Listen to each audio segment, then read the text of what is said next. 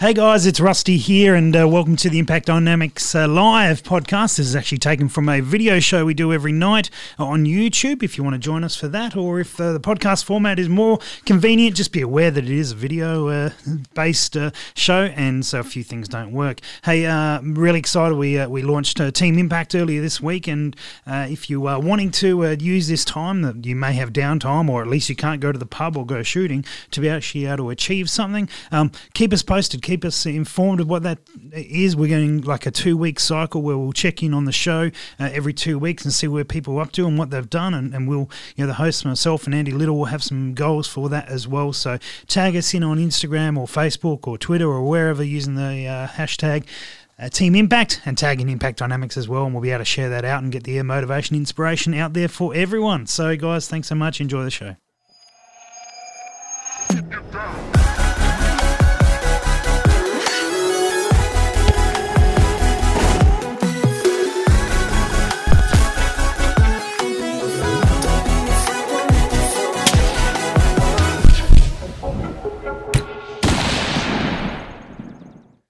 Good evening, guys. Welcome back to Impact Dynamics. My name's Rusty, and we are live again, going again for a Friday night, a nice, relaxed, chilled out Friday night with all sorts of stuff happening tonight. I hope you guys are well. It's great to see a number of guys already in the chat going. Dave, Charles, Steve. Hey, guys. Hope you're doing well. Anthony, Scott, Brad as well. All sorts of guys. Hey, guys, if you're just chilling at home, if you've got a beer or something, let us know what you're drinking. It's Friday night. Most guys are doing that.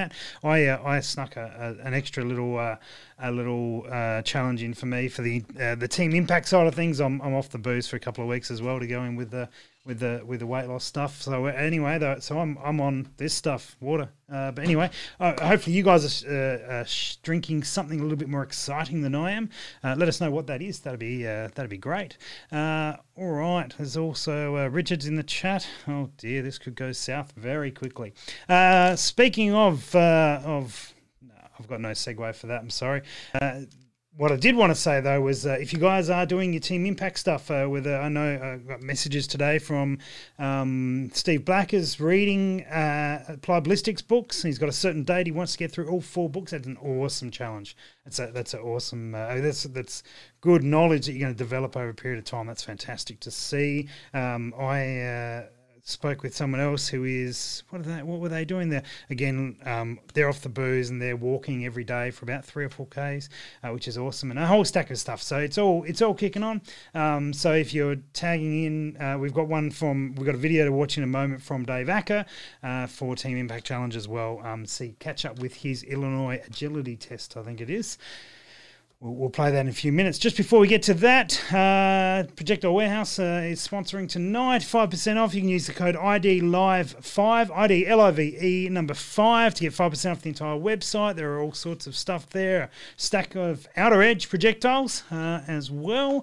Which brings me to let you guys know that Steve Hurt from Outer Edge will be back on the show next Thursday for reloading night, talking projectiles, but also talking general reloading stuff as well. So bring your questions, bring your thoughts. As if any of you guys watched the show before, guy knows his stuff and is happy to deal with all sorts of questions. So bring him along. It's going to be an excellent night. I think I'll have to double check the schedule, but I'm pretty sure that we have Ben Jarrett on Tuesday night as a bit of a follow-up episode. The episode we did on the social media side of things was really popular, and we've been asked lots and lots of questions since. So we're going to jump back into that and have a little look on social media stuff. I am checking the schedule. That's what I'm doing here. We've got a couple other plans for some guys in, but the next show, which is Sunday night, Team AI, which is Butters and Birchie. I don't think Andy can make it, unfortunately, but Butters and Birchie will be here answering your questions. So if you've got questions for some top-level shooters, that will be the moment. And also I'll be there for no apparent. Someone's on the Honey Wild Turkey. And Coke? What are you doing, Brad? The Honey Wild Turkey is fantastic, but I'm not. I can't deal with it with Coke. It's got to be neat. Anyway, that's all right. Richard is missing my gay tiger hugs. Well, I guess there's one way to fix that is get rid of Corona, and then we're back on. Anyway, the Dave sent me this video earlier this week. He wanted to document a little bit about what he's doing with his Illinois agility test. I think he's got some of his numbers wrong and all sorts of stuff, but here we go. Dave Acker checking in for Team Impact. Hey folks, Dave here from Team Burris. Just outlining my challenge. I've set myself here for Team Impact Dynamics. What I want to accomplish within the next 2 weeks is I would like to shave some time off and complete the Illinois agility test comfortably within 20 seconds. I'll explain what it is in a moment here. I'll give you a quick rundown because there's a diagram and everything. Reasons I want to do this, one, just get back into better shape and finish off working the last bit of this sweet desk spot off I've required over the last 5 years or so. Another reason too is just work on my cardio fitness so I can be a bit calmer, better heart rate behind the rifle. Yeah, so without further ado, I'll give you guys a quick rundown of the what the agility test is. And yeah, by the way, that's Giuseppe Tortini's Devil Trill Sonata in G minor, a really good piece of music. I'd recommend you listen to it.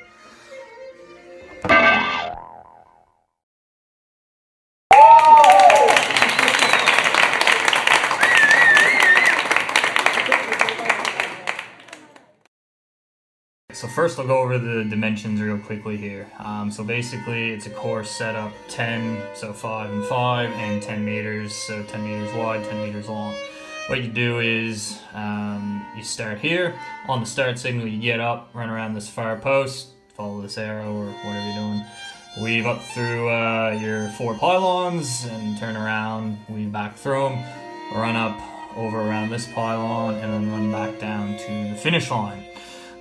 Goal being to do that, well my goal, do that well within 20 seconds, so yeah, looking forward to it.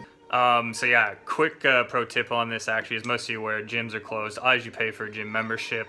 One thing this whole quarantine business has taught me and kind of forced me to do is actually look for really cheap workouts, so I can basically work on my fitness for, well, basically free. I actually found this workout and goal in a police training manual online. And I've found if you dig deep enough online, not even dig deep enough, just learn how to use Google, you can find a lot of really good functional workouts from the police and military that require really no equipment. And yeah, they're free, like I said. So, I mean, if you're paying for fitness, congratulations, you played yourself. But yeah, to the point of my story more so, I'm actually using water bottles instead of pylons because I don't want to pay for no pylons. Like, they probably cost you like $3 a piece and I need 8 of the things. So I'm actually using all water bottles because I had some old water bottles and those suck for the environment. So yeah, fill them up with water, use them as pylons, you save the environment, work on your fitness, and you get hydrated afterwards. So yeah, anyway, I gotta wake up and film the remainder of this video before I log into work tomorrow. So yeah, see you guys in the morning. All right, got the course set up here. There's the starting point. We'll run out to there, and back down to here, weave up through them, weave back through them, then run out to there, then run back to here. Gotta do all that in 20 seconds or less. Let's see what we can do.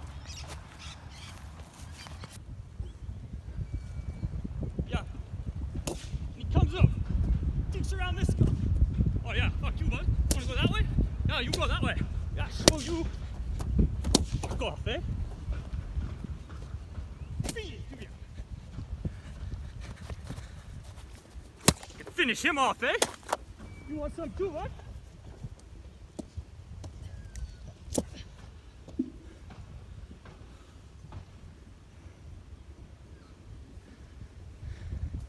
And that's how she's done, boys. Give her. All right, that was the run through. That's standard practice in either the beer league or goon practice. Anyway, I don't know. This exercise fucking stuff's ridiculous. I'm gonna go sit at the liquor store till it opens and cry about not being able to shoot PRS. See ya.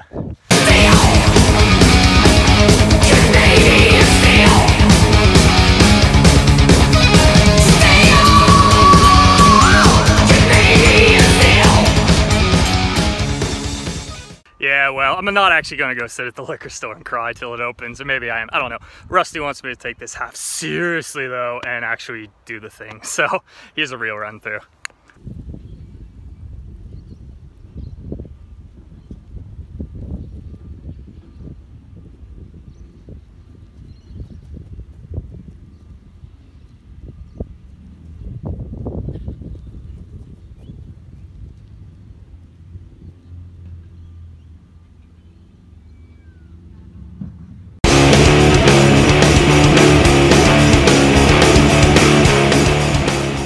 Hey folks, Dave here from Team Burris. Righto, there we go. Dave. Dave's a little update for how he's going for Team Impact. Well done, Dave. You're a special guy, and I mean that. All right, excellent. We will see. We're going to get that last video of him and put it against how he does in a couple of weeks, and see if he has improved or whether he really did sit at the liquor store and wait for it to open and cry about not being able to shoot PRS, which I totally understand as well. Speaking of PRS, one of the men who has spent some time behind a spotting scope at PRSs and yelled out very loudly Impact. Quite often, or perhaps not as often as some people would like, but fairly often.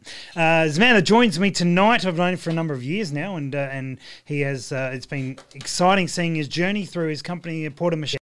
If you haven't heard about them, which is excellent. Plus, he's just a decent bloke. So here he is, and you guys will see some comments floating around. But good evening, Stacko. How you doing? Good man, how are you?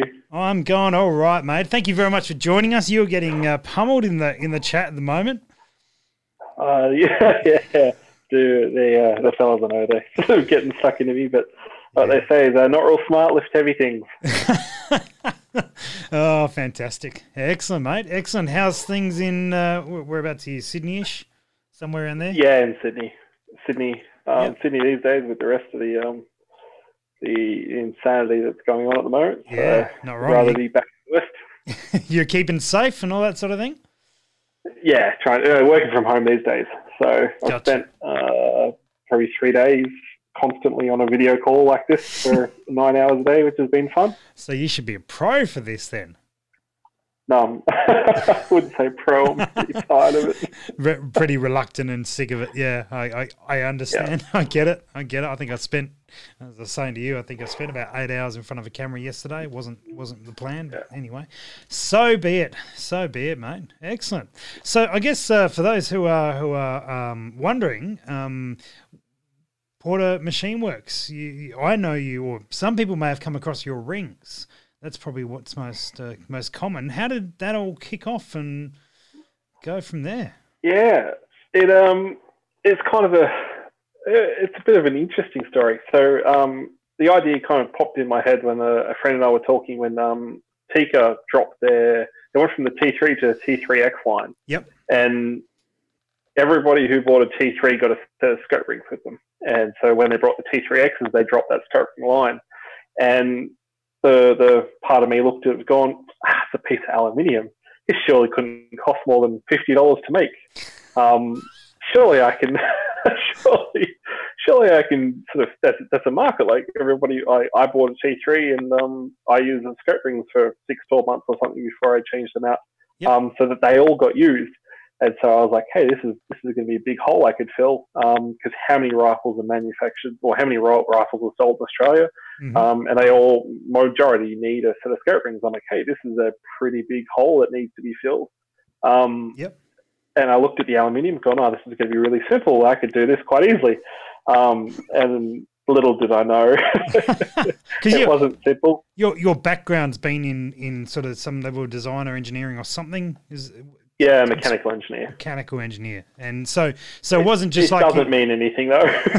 you weren't just looking at it and going, oh yeah, I could make that. I've got a bloody drill and a set of I don't even know what you need for a set of verniers. I'd be useless, but you actually had the skills to back up what you're talking about. But how we go from there? I wouldn't say skills. It was a lot of luck and some perseverance.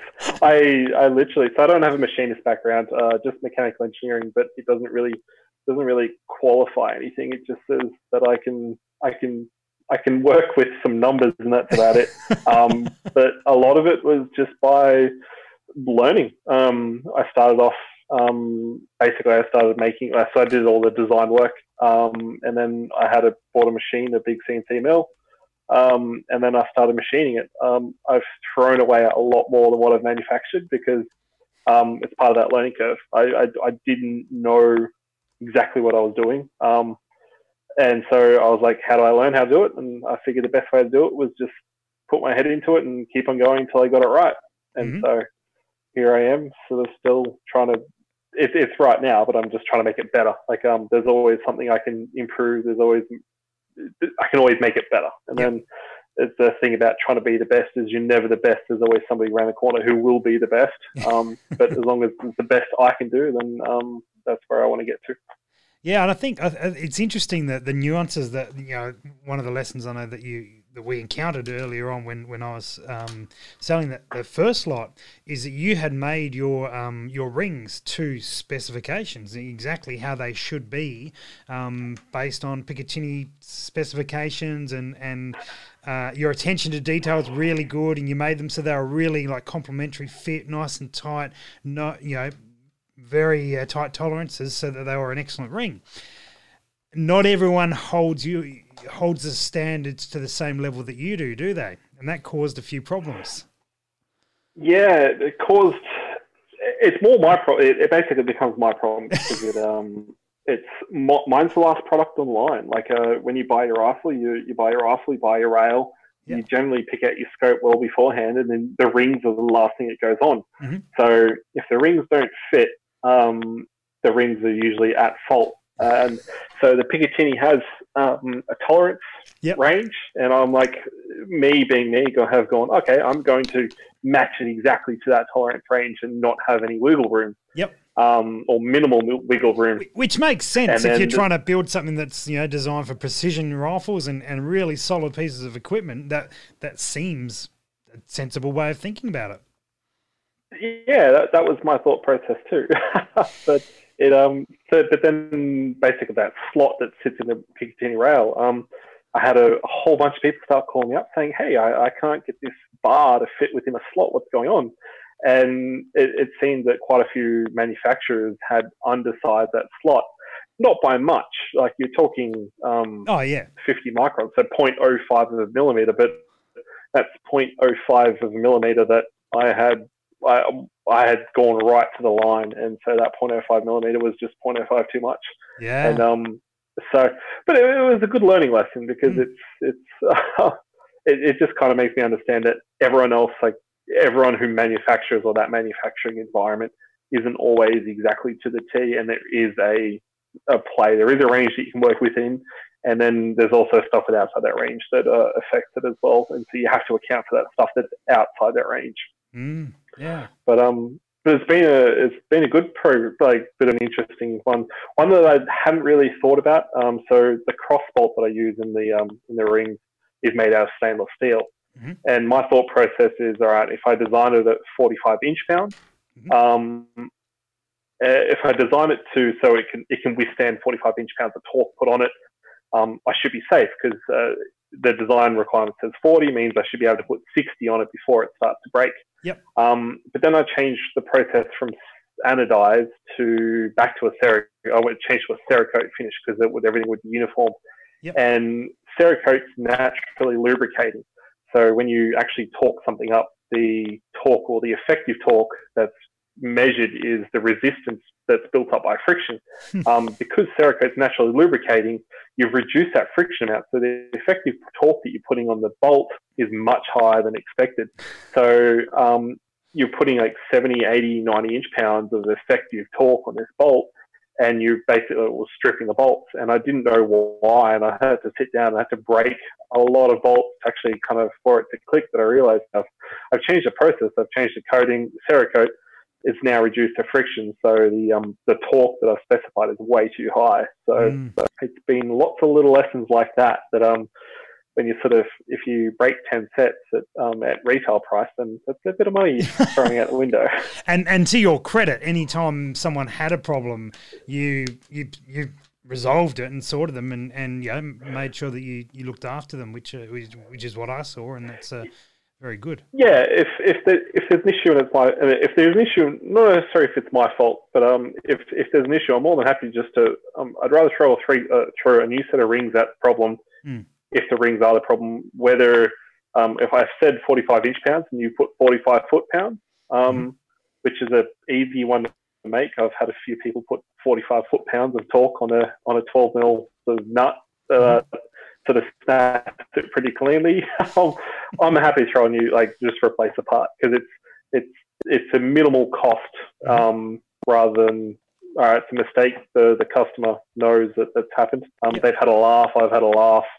Send out new parts. It's a no-brainer. And sort them out. Yeah, no, nice, mate, nice. And so, where are you up to now? You're producing rings on a regular basis, or has COVID sort of killed off everything? Producing, so everything's. Yeah, so the process is pretty much nailed. So just basically every weekend. So I still have Monday to Friday jobs. So I'm usually doing it sort of every weekend, pretty consistently every weekend. And so basically machining and sending off to anodize the cross bolts, which are stainless. I get them case hardened, which is a process called QPQ, which is a quench, polish, quench. And so it turns the stainless steel into a blackened finish. So it's sort of it's a relatively uniform. So I don't have a two-tone set of rings anymore. Nice. But it's a blackened finish and it's case hardened, so it actually has it's a stronger property to the material. So which I'm happy about. And just machining it, trying on a few new things. I tested out a bit of a Picatinny rail the other week, and I have a uni mount, so a one-piece mount that's sort of in the works. Awesome. I just need to get that finalised first. Yeah, nice. And I got a question here about what sort of aluminium do you use to make your rings? 6061 T6. So T6 is an extrusion. I was using I think it's 651, which is the plate. So it's 6061 was the plate form, but I've gone to an extrusion because I can keep a bit more of a uniform. I can get more of a uniform part out of it. Yeah, cool. No worries. Jonesy has suggested that you break into the return and earn for the Coke cans and use that. Do you dispel that as a myth?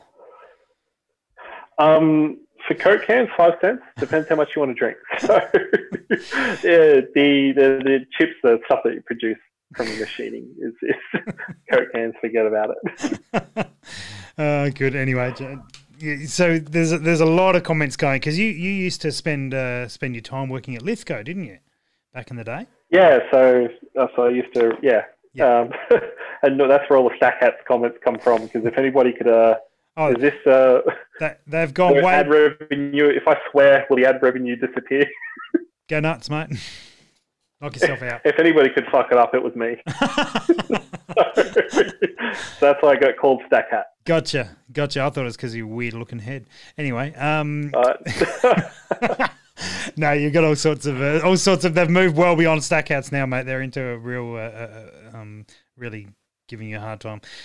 That's all part of it. So what's on? You're working on Picatinny rails, and you're working on a one-piece mount. Have you? A one-piece mount. Yeah, cool. And they're coming along fairly well.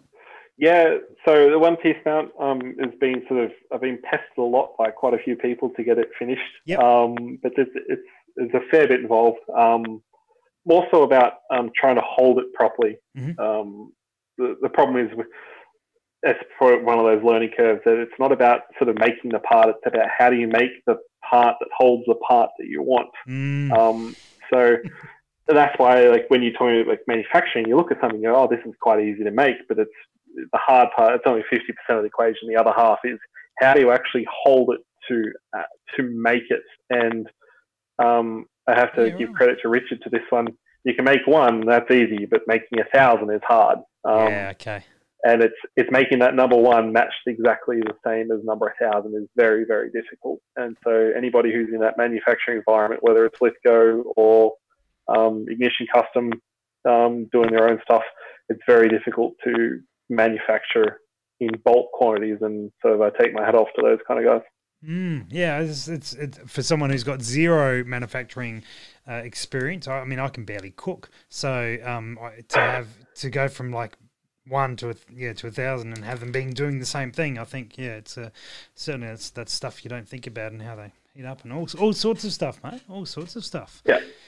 But you do more than just create products. You also shoot, and you've actually been shooting pretty well, from what I'm told, or I may have been lied to. I'm not sure. They're all lying to you. I can't shoot for shit. It's a bit of a joke. Well, you've been shooting up at Mudgee, the comps that have been running up there. Yeah, the SSAA run a competition out at Mudgee, and it's a good group of people out there. It's quite a good group of people. It's sort of, if you're looking at sort of that style of shooting and you're out west, or Western New South Wales, sorry, I should clarify that one. It's a good group of people just to turn up and have a shoot. They run a comp. So Saturday is a bit of a come along and just see what's going on. A bit of a range day, and Sunday is usually the competition day, and it's I can go out there and send a little bit of lead down the range. Sometimes they hit, sometimes they miss. So it's all good fun. Yeah, nice, mate. Nice. And what sort of gear are you running for that? What do you shoot? It's a Ritter and Stark. It's a Precision Defence Industries put me onto it, Mark Bourne, and so I picked up one of those and started running it. Thing runs really well. Shoots out of a PMag, so it's a AR-10 magazine, and it's double stack, double feed. Can't really argue with it, and the magazines are cheap, so they're like $50 or something. So if you end up throwing the magazine down the paddock, I'm not going to cry because it's not a $300 plus magazine. So thing shoots really well. I can't argue with it. I haven't actually done proper load development for it because I just literally found a load that was like that shot really well. It was half minute, and I was like, oh, good enough for me. Yep. Won't even change it. So, and then so I haven't really put any effort into it. It's just everything's just fallen into place. Yeah, nice, mate. Nice. It's good to hear. One of the things that I remember about hanging out with you was the first time I tried Canadian bacon. I don't know if you remember this, but I'd never had bacon with maple syrup, and I was like, oh, it was a bit weird. And I can't remember if you ordered it first or one of the other guys. This is at some weird fancy hotel in Sydney that we all met up at. Oh yeah, this was one of the meetups, and we went to a whiskey bar, and there was 4 of us turn up. Yeah, and it was one of your first PRS. Yeah, and it was definitely a wrong choice of location, but it was real high class. But I don't remember if someone convinced me to order this bacon with maple syrup on it, and I'm like, this is going to be weird. I had it, and it was epic. And I still give you credit for that. I don't know whether you actually were the one, but I still give you credit for it. I'm going to take that credit because I've had maple syrup and bacon, and it's fucking delicious. Yeah, not wrong. If you wonder why I got fat, it's probably bacon and maple syrup. That's a fair reason to do so, mate. I can't argue with that. Yeah, absolutely. And then we wandered down the road to one of the German brew houses type thing, and got stuck into it. Yeah, nice. No, I remember that night. It was a good night. It was one of your meetups. There was just a few of us turn up. It was a good night. Yeah, I think the next Sydney meetup we went from 4 that one to the next Sydney meetup we ended up with about 32 people. So it grew. Yeah. It got better, but all good. Now I'm just going to check in. I haven't really paid a lot of attention to the chat because most of it's just the Lithgow crew abusing you, which is appropriate. Yeah. But there's some question about some thickness of your rings. Take that as you will. That's from a legitimate question, by the way.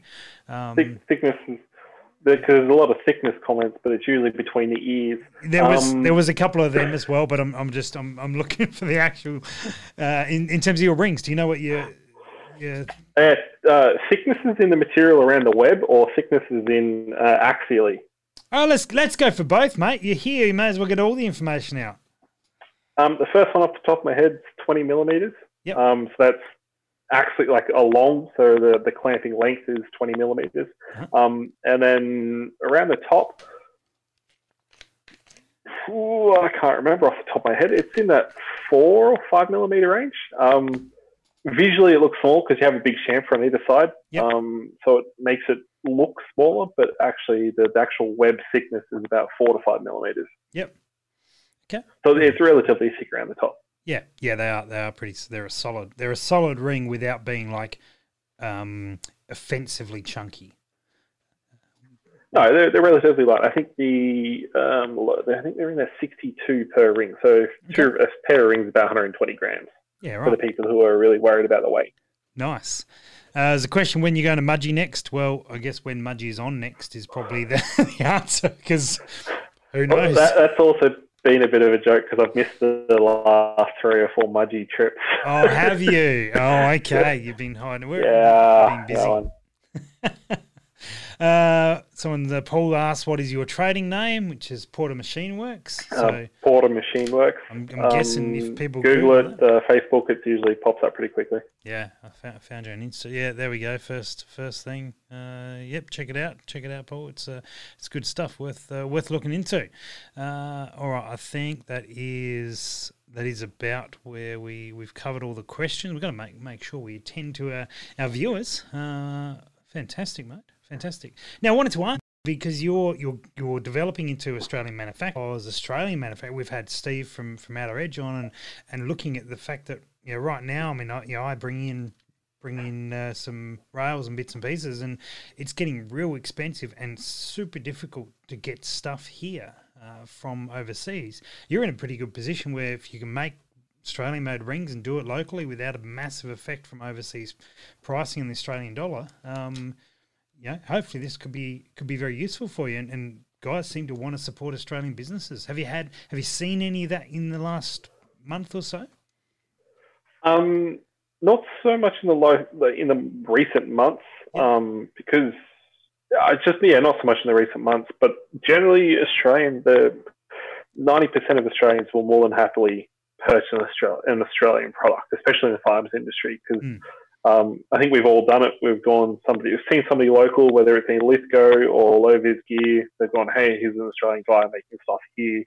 I'm just going to buy this product. I'm just going to buy it." And most of the time, it's actually really good stuff. Like it's for quality wise, you really can't compete against it. And especially now the dollar's crashed, it makes it more important to support these guys, because they're the only ones to rely on. And things are getting very expensive now. So I was only looking today at optics. If it doesn't have 4 figures, then it's that's where you start at for 4 figures. But I remember when I started buying, if it was $1,000 plus scope, then that was in that upper tier of optics. Yeah. Whereas now that's where you kind of start, which is pretty scary. So I haven't really quite seen the sort of fluctuation in the recent months, but I think give it the next 6 to 12 months and a lot of people start to look locally, because not only is it a price-wise, it's a better product, but quality-wise, it's equal to whatever anything you can buy from international places.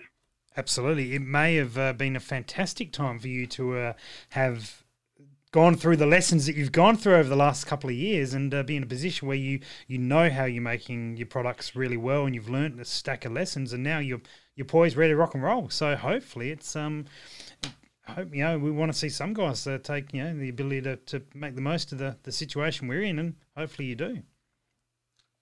Yeah, hopefully it does support. Yeah, hopefully it does sort of come in that direction.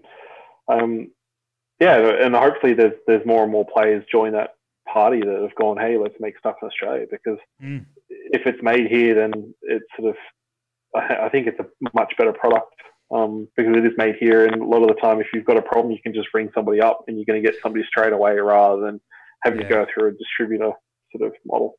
Yeah, absolutely, mate. Absolutely. Now tell me about your first PRS. About coming down to Mildura, wasn't it? And you got thrown behind a spotting scope. Tell me a little bit about that, and then how that sort of played out. Getting stuck in and getting involved in this sort of shooting. Yeah, I think there was probably two key figures from that one. One, me really upsetting Jay Orange, because he thought he hit the target, and I said no, it wasn't a hit, and we had a bit of a disagreement on that one. That's probably the first and last I'll say about that one. He's probably swearing at the computer screen right now at me. And the second time was there was Richard, myself, and Mark Bourne. He's probably some genius. Don't worry, Porter. He's probably watching maths right now. So you're good. You're good. He's standing outside his balcony going 4.5 miles, 3 o'clock. Oh yeah, looking at his Kestrel. Yeah, fantastic. yeah. I did ask him about that today. He's by the way, if you're not following Orange Accuracy on Instagram or Facebook or both, or well, he's not on TikTok yet, but he's not on maths either. You should be. You definitely should be. There's some good lessons being dropped there. But anyway, aside from that, you, Mark Bourne, and Richard. Richard. Oh dear. All right. So some genius put the 3 engineers on spotting scopes, and the conversation went downhill as fast as anything else. So some shit was talked, and yeah.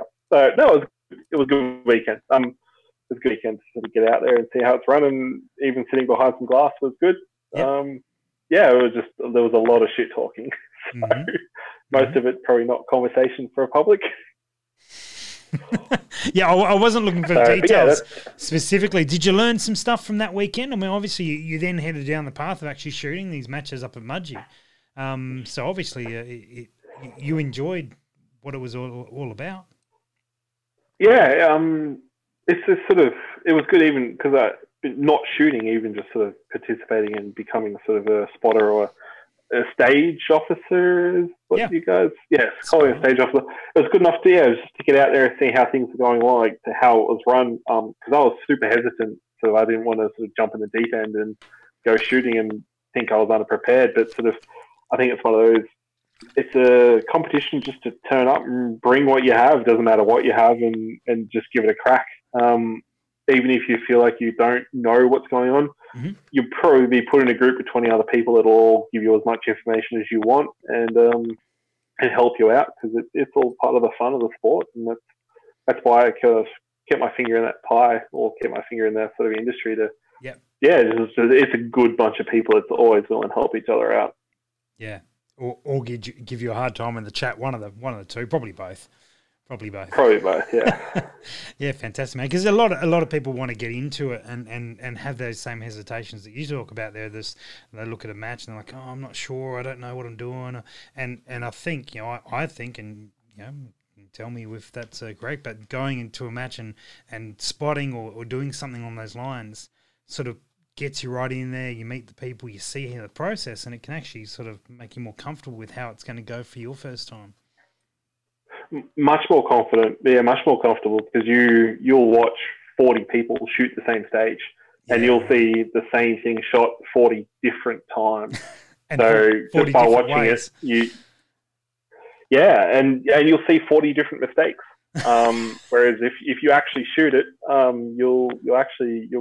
you might not learn. You'll see your group. And you'll probably make the same mistakes that you would normally make. But actually sitting down and not having that stress or that worry about what you need to do, getting to watch other people do it, it's probably the best thing. Yeah, awesome. Just to see how other people do it and see what their game is, and because at the end of the day, it is a big game. It's mental, and you just got to play it. Yeah, nice. Was the 40 different mistakes on the same stage all Jonesy? Jonesy, he put 40 mistakes on somebody else's target, so yeah. Good. Thought I'd give you a chance to get back at them a little bit while they're... Very good, man. Have you got any... actually, this is one to you, but this is also to our viewers. I'd love if you're watching and you're in the chat, chuck in what you're doing. But I'm curious to know what guys are up to for Anzac Day, given the current environment we're in. Port, so do you normally do something for Anzac Day? Do you get to a dawn service or do something on those lines? Usually dawn service. So I've got my sister's major in the army and her husband's major in the army. So I think I've gone to the dawn service ever since I've been sort of 18 years old and been able to be in country New South Wales. Once you get your driver's license, that's your freedom. So you went to dawn service, you had to drive yourself because mum and dad weren't going to get up at 5 a.m. So yeah, I've always done dawn service usually. So this year is going to be a bit interesting. Have you thought about what you're planning to do or any? I have seen on the doing the rounds on Facebook, the go and stand out at the end of your driveway.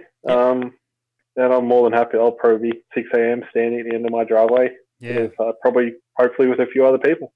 Yep, I think I will do. I will do the same thing. My normal deal is Dutchie, who's on the podcast with me. He's been a mate for a long, long time, and for a number of years there, we would meet at about 4:30 and have pancake breakfast, because we learnt that afterwards it's just flat out everywhere. So we went early. We'd go and have a nice early breakfast and chat and all that sort of gear, and then wander ourselves over to the dawn service and do that. The one in Adelaide, in the sort of, I guess, the main one. But yeah, so I'm curious. We're starting to get a few stories of what people are doing, which is awesome.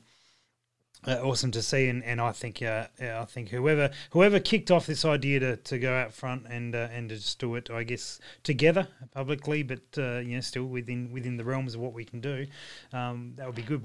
Do you have plans for the rest of the day? You walk inside and grab a beer straight away, or it's a bit of two up? No, I'm going to go to work and turn my machine on and give it a warm up and start machining stuff tomorrow. Yeah, I guess you make the most of your weekends, don't you? Yeah, it's kind of what I do every weekend. It's a bit of a labour of love, kind of, at the moment. Yeah, that's what I do every weekend. So I'll finish that and head down the machine and go and start sort of machining stuff for the day. I'll probably finish about 8 o'clock tomorrow night and call it a day. Yeah, nice.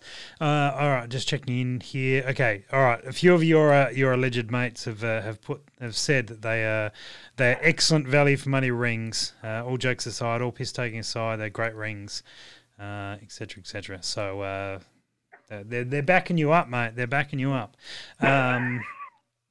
Ben Richardson says 100% helping out a PRS is a brilliant way to start. He did many. Did you ever meet Ben? Anyway, he did a number of matches, which is good. Sheldrake is putting on his DPCU. CUs. I don't know what that is. I'll show my ignorance here. I'm assuming that's medals or a uniform or something that I'm not familiar with. Sorry, I don't know if it's in Urban Dictionary. I'm not up to speed with this.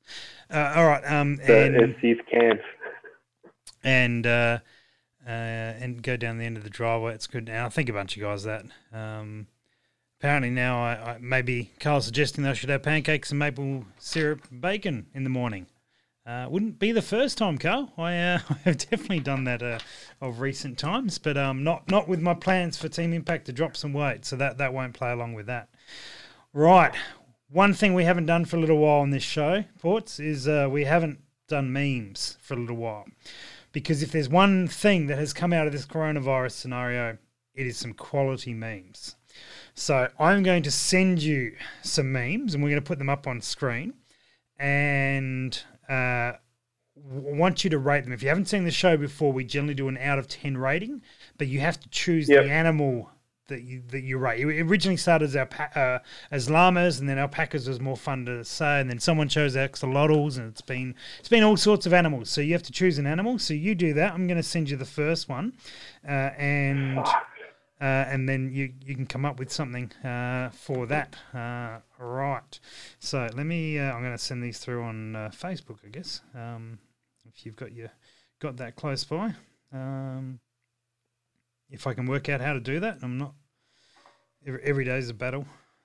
Here we go. Right, let's get both of us up here, and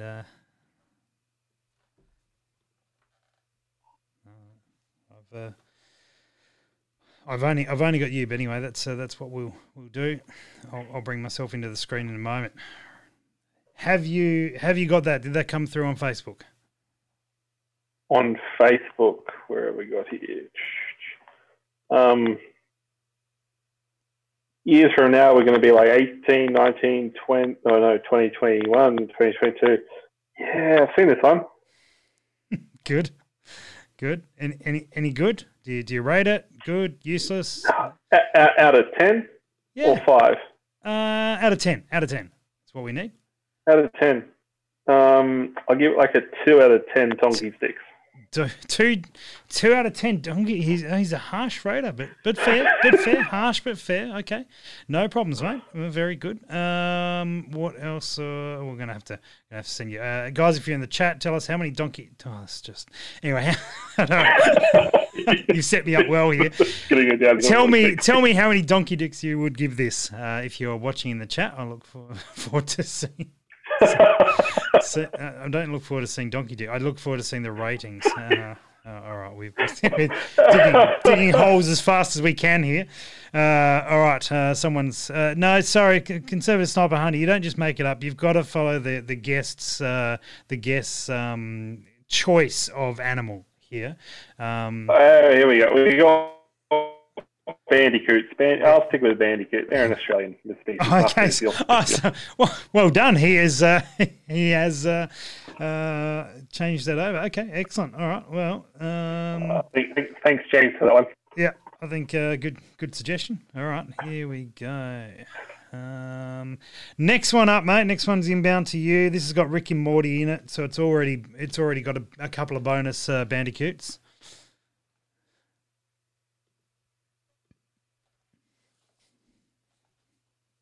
Yeah, Rusty, you can do better. Like that's two bandicoots out of 10. Oh no, it's got to be 3 because it's got Rick and Morty. Are you a Rick and Morty fan, or are you just some sort of loser?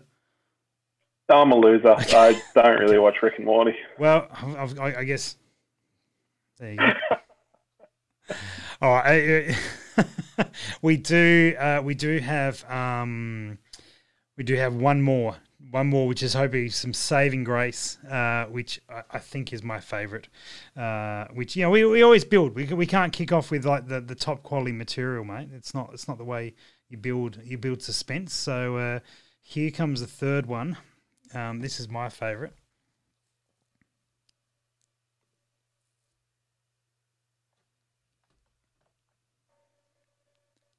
If that's come through for those.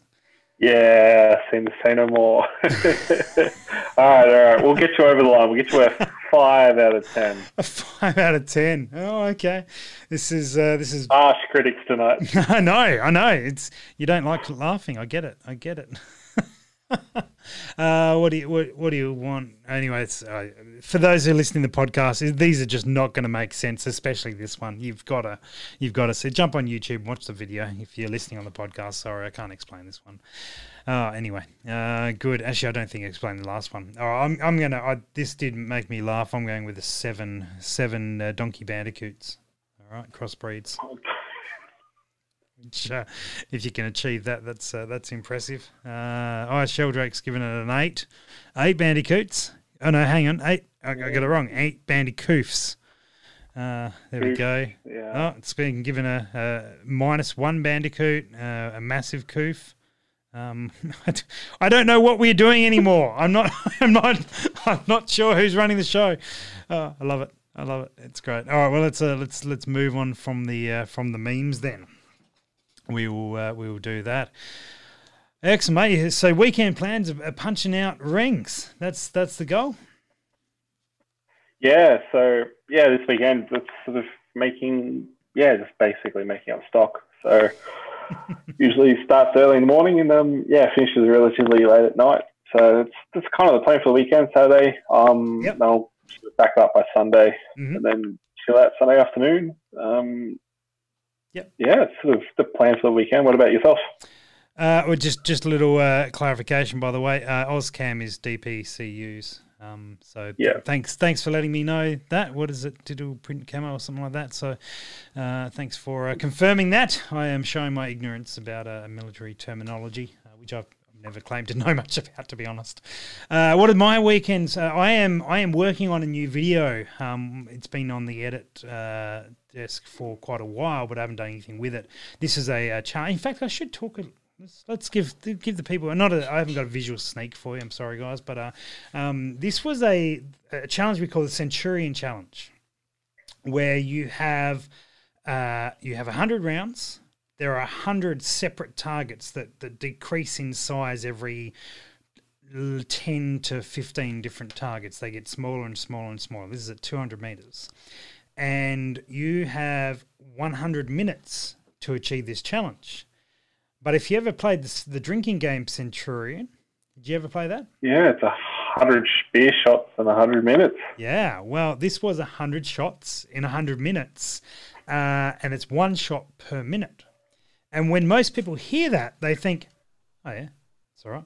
I can do that. That's fine. 60 seconds a shot, no problem. Until they get down behind the gun, shot prone, and they get there for 10, 15 minutes with not a lot of time to get up and move between. Elbows start to suck. Yeah, and then the neck chest starts to hurt. Yeah, and then neck hurts. Then you get up and I got to get back down again, and then you've got to find your target again, and you've got to make sure you're up to the right target, and sometimes it's hard to see that, or you got to make sure you're your target, not somebody else's target, Jonesy. And so you've got all sorts of challenges, and very quickly. So far, I've run this competition twice previously, and the second one was filmed. The first one was many years ago as a concept, and people have not done anywhere near as well as they thought they would do. So we had 8 shooters in this particular challenge, and one of them won by a fair margin, and one person fell out on the first shot. Let's put it that way. What's the falling out category? They missed the target. Oh, so you can you keep on shooting your 100 shots until you miss. There's I think 3 ways, or might be 4 ways to get out. So you miss your target, you're instantly out. Yep. If you don't take a shot within the minute, you're out. If you take 2 shots or more in the minute, you're out. And if you shoot the wrong target, you're out. Oh, Jonesy's gone. We know that. Yeah, well, that's. I'm not. If he was there, he would have been bailed out before the first target. So, yeah, that's my plan this weekend. I spent a little bit of time last weekend putting some stuff together I haven't really spent a lot of time editing it yet, but I will delve into try and get another sort of 10, 15 hours onto it this weekend, and hopefully get it in a position where maybe next week we'll be able to show our viewers a little sneak peek of it, a little teaser, and with the intention next couple of weeks to be able to release it. It's going to be like similar to the Box to 1000 video we did, which was a little while ago, in that it'll be a sort of 10, 15 minutes sort of little package of what happened. And we've got some interesting people there, one of which being Dave Acker. You guys saw the video at the top of the show, so it should be good fun. One way or another, it'll be good fun. So anyway, that's a long-winded answer for what I'm doing my weekend, is staring at a screen and pressing buttons, pretty much. Yeah, same. Probably not super dissimilar to you. Yeah. What do you staring at a screen? What are you looking forward to once we can all go back? Once everything returns back to whatever the new normal is, mate. What's the first thing you're going to get out and do shooting related? Honestly, it's going to be like a lot of the people west of Sydney when they go out sort of west to just go for a shoot. Hopefully Mudgee will kick back on. It's always a good range to get out to. Or I'll probably head back west to. I've got a lot of friends with a few farms. Yep. Sort of that's where I grew up, and that's where I know most to shoot. So I'll be heading back out that direction. Catch up with a few friends, a few school friends that I grew up with, and just chill out and relax and make the most of the time while I can. Yeah, nice, mate. Nice. You're into your hunting? Do a little bit. A lot of I grew up sort of varmint control. Gotcha. Where I started to learn to shoot in orchards, like picking off rabbits and foxes. That's what we do all winter, was just lots of rabbits and lots of foxes. Yep. That's kind of where I learnt to shoot. So that just reminds me of, I suppose, that everyone, whenever you think of shooting all the good times, you think of the stuff that you did when you were younger, and that's to me was always the good fun, was shooting rabbits and shooting foxes in an orchard. So I'll try and get back and do a bit of that while I can. Yeah, I think I don't get to hunt or do that sort of stuff as often as I used to, even in the last 3 years or so. So I think I'm looking forward to getting out and doing that as soon as we possibly can, because that's what I spent most of my hunting time has been on the back of a ute or out the window of a ute or smacking foxes and rabbits and all sorts of stuff like that. So I'm looking forward to that. Yeah. Now, one last question that we've got in here, and then we'll wrap up. Probably a fairly short answer on this one. But Dan has asked, what CNC machine do you run your rings on? So it's a Sile X7, which is so it's a Chinese machine, but then it's Siemens everything else. So all electronics are Siemens, but then the actual mechanical part is a Chinese manufactured machine. It's sort of, at the time, it was met my budget, and so by no means, I suppose in the grand scheme of things, are on the cheaper end. But so it costs the price of a new Commodore and then some. So to sink that into an unknown project was a bit of a gamble on my part. So yep. I didn't want to sink the 100+ into a machine that CNC machines do sort of end up costing.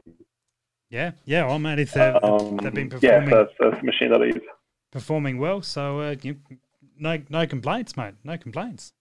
Yeah, it ticks the box. It's not the fastest machine, not the biggest, it's not the fanciest, but it sort of gets me to where I need to be, which was, can I do it? And I suppose it's answered that question for me. So. And you can, yeah, sensational, mate. All right, mate. Well, thank you very much for coming on. Let's do the last little plug. Porter Machine Works, website, Instagram, Facebook. Follow all of it. Check it all out. And you need to maybe put some photos up tomorrow of you cranking get some work done. So people got something to look at. And what is the next product we're going to see from you, mate? What's the next one in the pipeline? The next one sort of. Probably the soonest, most recent one will be definitely a Picatinny rail on top of the rings. Soon after that will be definitely a uni mount. Yep. Trying to get a bubble level, but actually the bubble vials are a bit trickier than what you might imagine. Right. Just ordering bubble vials aren't exactly bubble vials. There's a bit of inaccuracy with them, so trying to get a decent quality bubble vial is quite hard. So definitely a bubble level. I think there's a decent amount of sort of wiggle room for one of those. So, that'll be sort of the next in line. Brilliant. Well, look forward to it, mate. All the best with getting to that point. Hopefully, mate, I think now is a great time because, as we talked about earlier, it's going to get harder and harder to get things from overseas and more expensive, certainly at this stage. So, hopefully, it's going to be a really good opportunity. And for the guys who are watching and haven't heard, check it out. They are good stuff. I've used them, seen them, played with them, sold them, and they are excellent pieces of equipment for the rings. And I'm looking forward to seeing what you bring out next, Ports. It should be Unimount is certainly on the cards because that's generally what I run. So I'm looking forward to having a crack with that, and then we'll see what else is in the long run. So awesome. Guys, hit up the website for any further details, and Ports, thanks so much for jumping on board tonight. Thank you very much for having me. Easy.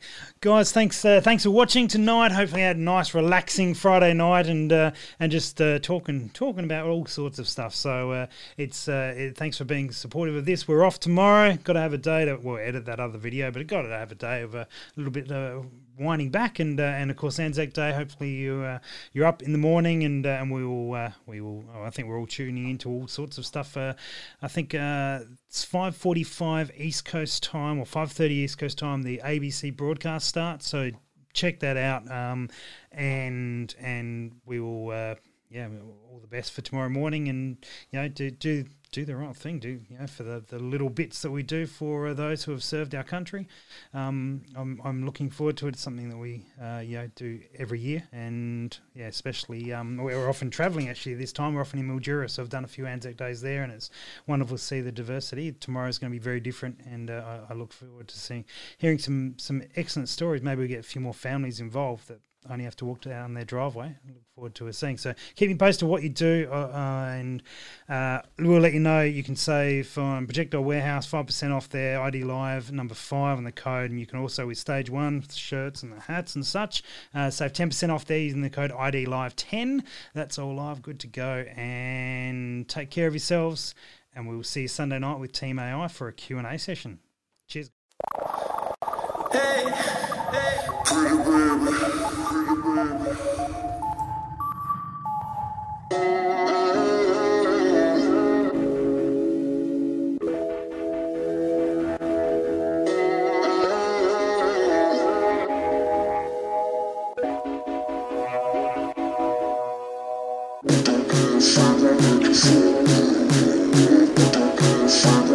Don't